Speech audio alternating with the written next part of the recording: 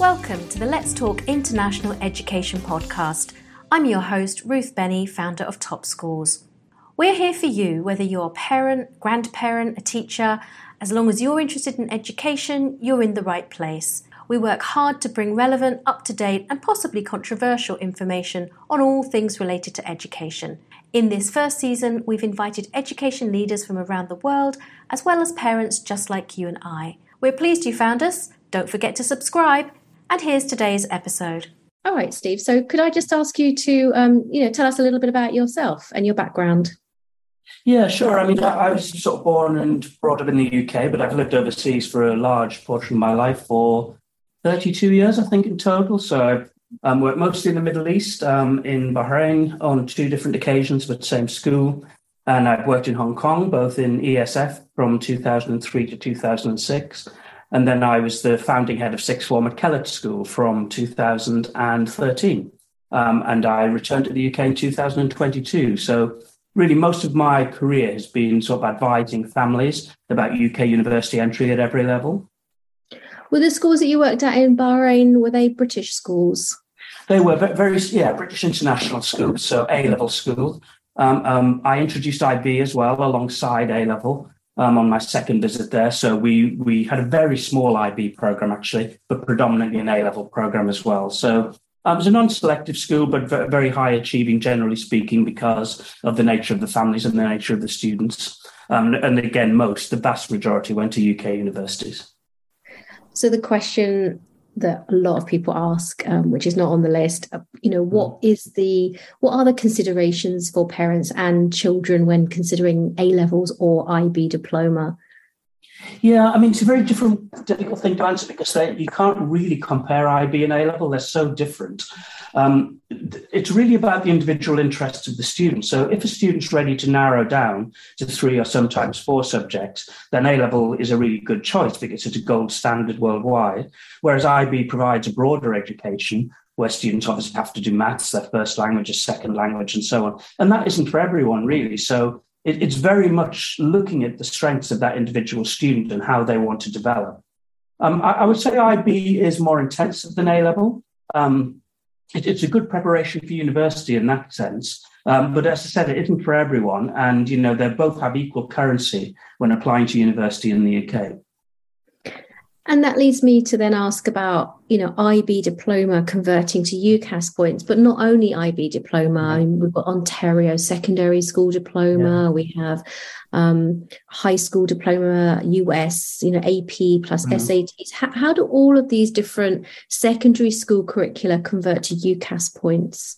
Yeah, I mean, the UCAS points is an interesting one because not every university uses UCAS points. In fact, the better known universities in the UK don't. They would generally give an offer in terms of A-level grades like AAB or IB points like 36. So really the mid-range universities would tend to take UCAS points into account. And IB certainly converts very favourably onto the UCAS scale. But it very much depends on what universities the student's applying to. But going for the more selective, I would say that the top 50 selective universities, they're far more likely to look for individual scores in IB or A-level or AP or on the Ontario system and so on.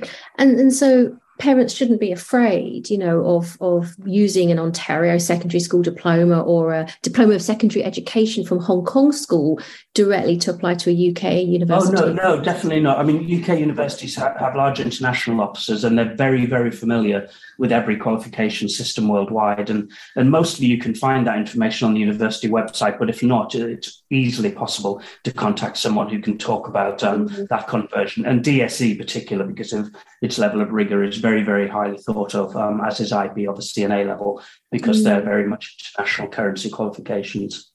So I didn't know that like you say, the top 50. So Warwick, for example, I mean, St Andrews, do they not put UCAS points? No, always grades. No, so a typical offer from Warwick would probably be A-star A. St Andrews has just come out as number 1 in the Guardian rankings. So their offers are likely to be A-star AA at A-level or 38 or even 40 IB points. So you certainly wouldn't find in many of the Russell Groups, if any of the Russell Group universities, that you would have an offer in UCAS points. So are they looking at only A-level grades, or are they looking at A-level grades plus whatever, like EPQ or whatever else the children, it's a well-rounded application? Yeah, I mean, I would always, the two ways I always look at it, I'd say a strong, appropriate academic profile and an irresistible personal profile. So there are two things that go hand in hand there. One is an academic profile that's best suited to that student's strengths. But of course, if the applications are done correctly, then every student applying for that course will have a similar level of academic attainment.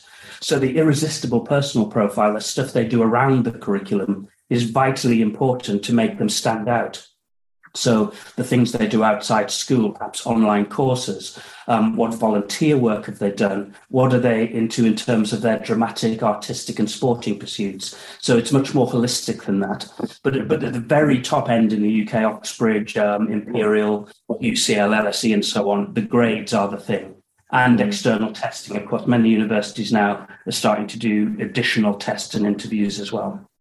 It's tough being a teenager today. Yeah, and it's getting tougher because of the numbers. The application numbers are increasing, so it's getting increasingly competitive at every level, essentially. So, having that small margin, something that can make a little bit of a difference in your application is really, really important. Which brings me to probably, what is the benefit of having a one-to-one guidance counsellor such as yourself? Yeah, I mean, the key thing is because it helps to demystify the whole process. I mean, it's great working with schools, and schools have excellent counsellors, but there are only so many of them per student in the body. So many, I'll say that again, I'll just get that the wrong way around. There are only so many counsellors in an organisation to deal with many students. So working with a consultant gives a one-to-one opportunity to get to know that student inside out, academically and personally. So then it's possible to really tailor their application to exactly the right set of universities where they're most likely to make a successful application. Is it the case that schools will limit the number of applications that each student can make? So each application really counts, doesn't it? Yes, some schools do that. Certainly for UCAS, for applying to the UK, then on the UCAS online system called the application system, the maximum choice number is 5, unless it's a medical, veterinary or dentistry course, and then the number is 4 for that course. So that's limited by the system anyway. So you've got a system called Unifrog. What is Unifrog? Unifrog is a platform, if you work with us, that you have direct access to through a login. And Unifrog provides a sort of a one-stop shop for everything related to university applications worldwide. So it includes links to exactly what those university and courses offer. It allows tools for building a personal statement. It has careers tools in there. It has personality tools, and everything can reside in Unifrog. So the student can build up their whole academic and personal profile in Unifrog throughout their first year of A-level or IB or DSE. And by the end of that year, then they're ready just to literally pull that material out, because they can record everything they've done in terms of their academic and personal profile. So it just makes sure you've got everything in one repository, all the information that you create and all the information that every university puts in there. So it's worldwide, not just the UK. It has Hong Kong in there. It has Australia, Canada, a separate Oxbridge section. So it's literally just a one-stop shop for all things university.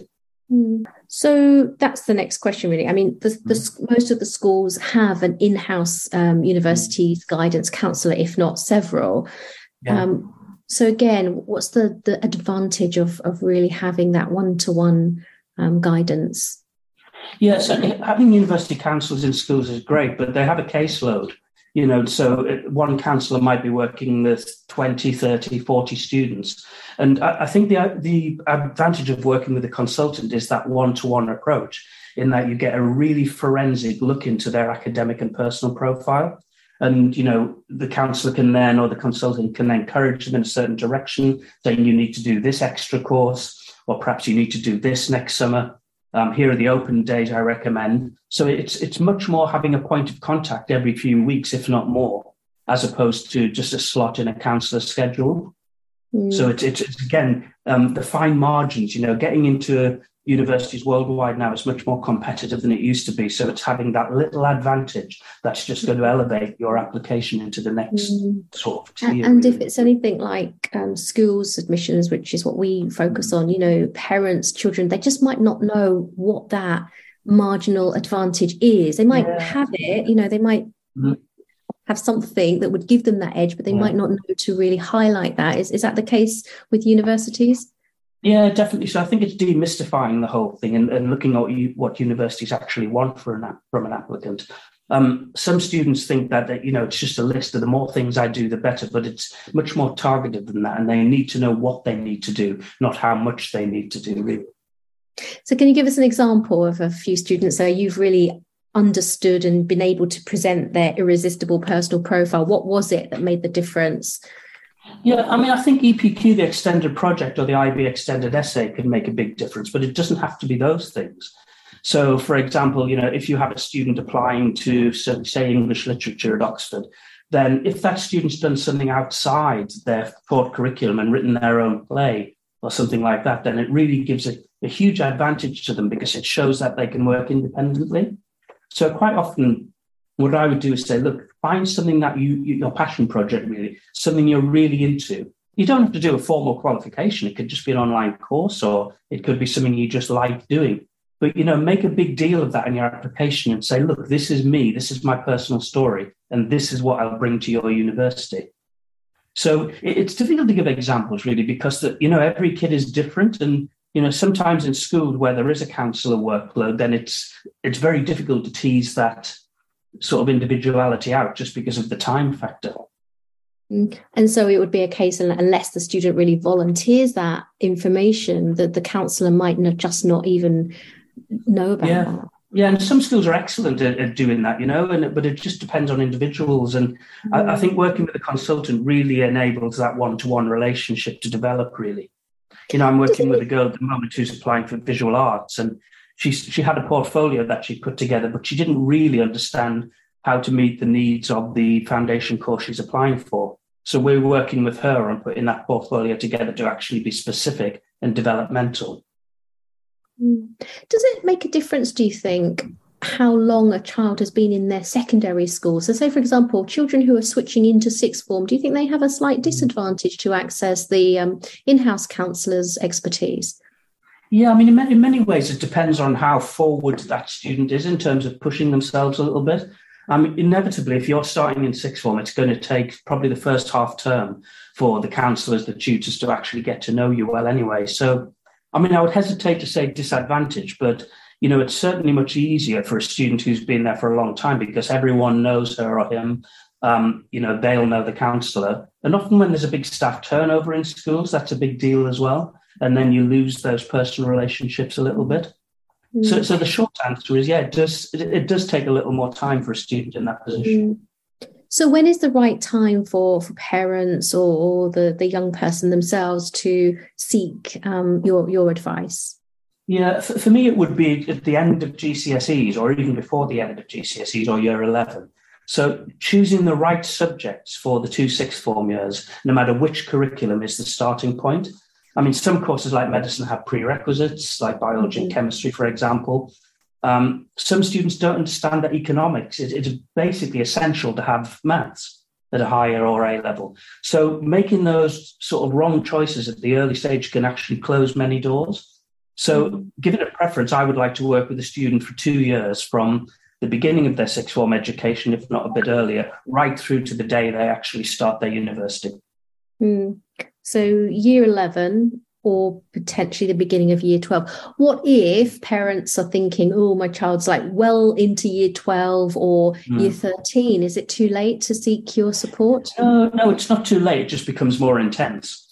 So working with that student, because, you've got to do things an awful lot more quickly, but you need to meet more frequently. It becomes high pressure for the student.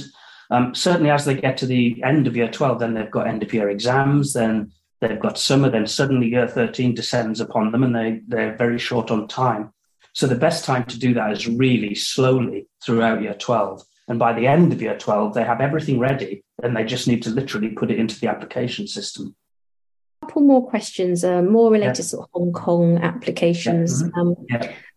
So, Steve, you worked in Hong Kong for over 10 years.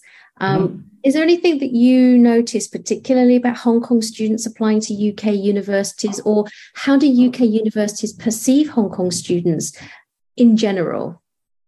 I mean, Hong Kong students are in huge demand in the UK for two reasons. One is they generally have a background in English and they speak and write perfect academic English in many cases. And secondly, they're known throughout the UK university system as having a fantastic work ethic. They take their studies very seriously. I mean, I live in a town in the north, a university town called Durham, and there are so many Hong Kong students that I see around Durham all the time. The freshers have just started back now. So really, Hong Kong students who have good academics and an irresistible personal profile are really perfectly placed because of their level of English language and because of their work ethic. Do the Hong Kong students need to take a language proficiency exam? Generally speaking, yes. They'll need to do something like IELTS or TOEFL, but it's not necessarily the university requirement. It's more for the student visa. Some universities do require it and some will administer it, but it's much more about the Tier 4 student visa. So even a child who's graduating from a fully international school in Hong Kong would be required to take that for the visa purpose? It depends what passport they have. If they have a British passport, then generally no, although there are some exceptions. If they have a non-British passport, post-Brexit and everything else, then the answer is maybe yes, IELTS. And I can give a good example of a boy who had a Swiss passport, who went to King's College London, and he didn't do that test. And we assumed that would be okay because he'd been educated in English his whole life, but it wasn't okay. Fortunately, he was able to do it at the last minute, and he's at King's College now. But the English language thing is something that needs to be investigated and thought about really, really early. So why was he required to do it? Because he's not... Just because that particular university, King's, and the University of London generally have a more rigorous requirement, which is non-negotiable. So if you didn't have a British passport, even if your first language is English and you're educated in English your whole life, then you still needed the test. It was probably a Brexit thing, just to make sure they didn't fall foul of government regulations. Okay. So Hong Kong students are in demand by UK universities, which I think is probably at odds with what a lot of parents are thinking. A lot of Hong Kong parents that I speak to are suggesting that their children, because they're from Hong Kong, they're going to actually have to work harder or get better grades than their counterparts from other countries. That's not true, no? That's not true. I mean, another thing that overseas students in general have to their advantage is they're paying overseas fees. So generally, apart from the very, very top end, the top five, then the grade requirements are a little bit less sometimes. And certainly the applications are, I mean, I couldn't say this officially, but are treated more favorably because of that element as well. But that doesn't apply, as I said, to the very top end. But, by top end, I mean top 5, top 6, top 7, really. So what are the top 5 unis in Hong Kong? Are they ranked? Yeah, well, the G5 are sort of self-styled. So that's Oxford, Cambridge, LSE, UCL and Imperial. So that's now sort of rebranded itself as the G5 group. But St Andrews was number 1 in the Guardian rankings. Durham's always very high. Bath was the number 1 university in the Times. Lots of Hong Kong students in Bath. It's just up the road. Yeah, absolutely. Exeter's very popular. Warwick's very popular. Hong Kong students generally focus on, in my experience, on the relatively small campus universities attached to beautiful cities. And then the one exception to that is Manchester. Many, many, many Hong Kong students head to Manchester because it's a great university in a vibrant. We talked about overseas students. We also work with quite a lot of international families in Hong Kong. I mean, they're so interesting, especially when two parents come together with different backgrounds. How do we advise those families with children that do have a British passport? Is there anything interesting or different that they might have to consider as opposed to overseas students? I mean, certainly it might be the case that they are entitled to UK fee status, which is significantly cheaper. So it's generally £9,250 per year. A typical humanities course, say in history, would be more like 18,000, so double that. Engineering or medicine would be 35, 38, 40,000 pounds a year. There are a few criteria that need to be met. One is a British passport, ideally for both parents, but sometimes just one. A house that you own in the UK, or a home that can be rented out, and thirdly, a temporary contract. But each university makes its own decision. So what people would need to do is come and present their circumstances, and I can say, these are the things you maybe should be doing. But each university makes its own decision. So if you apply to 5, 3 might say yes, UK status, and 2 might say no, international status. And if you have a no, this candidate is considered to be an overseas, can you appeal that? You can appeal, but it doesn't usually make any difference. I've had a few appeals be successful. The overall sort of overriding factor is where you're ordinarily resident. And so is the child only educated overseas due to the temporary employment of the parent? So it's really important to get that strong application in. What did you say? So you had some descriptive words for the application itself. Strong, appropriate academic profile, and irresistible personal profile. So, words of advice to parents of children who are rising, year 11s, year 12s. Yeah, start early. Don't assume that all you need to think about is your academic subjects. You need to have one eye on the end point, which is university entrance, the minute you start sixth form. So everything you do in sixth form should culminate in that perfect university application in year 13, ready to start university 1 year later. So it's those two things, the irresistible personal profile and the strong, appropriate academic profile. Brilliant. Cheers. See you later. Right, cheers, Bye. Steve. Have a good rest of the day. Bye. Thank you for listening. If you'd like to learn more about the Hong Kong education system and parenting and education news and trends, check out our back catalogue, all available to download for free. You can also head over to our YouTube, Facebook or website for lots of free, useful information for parents and educators. Links in the show notes. Until next time.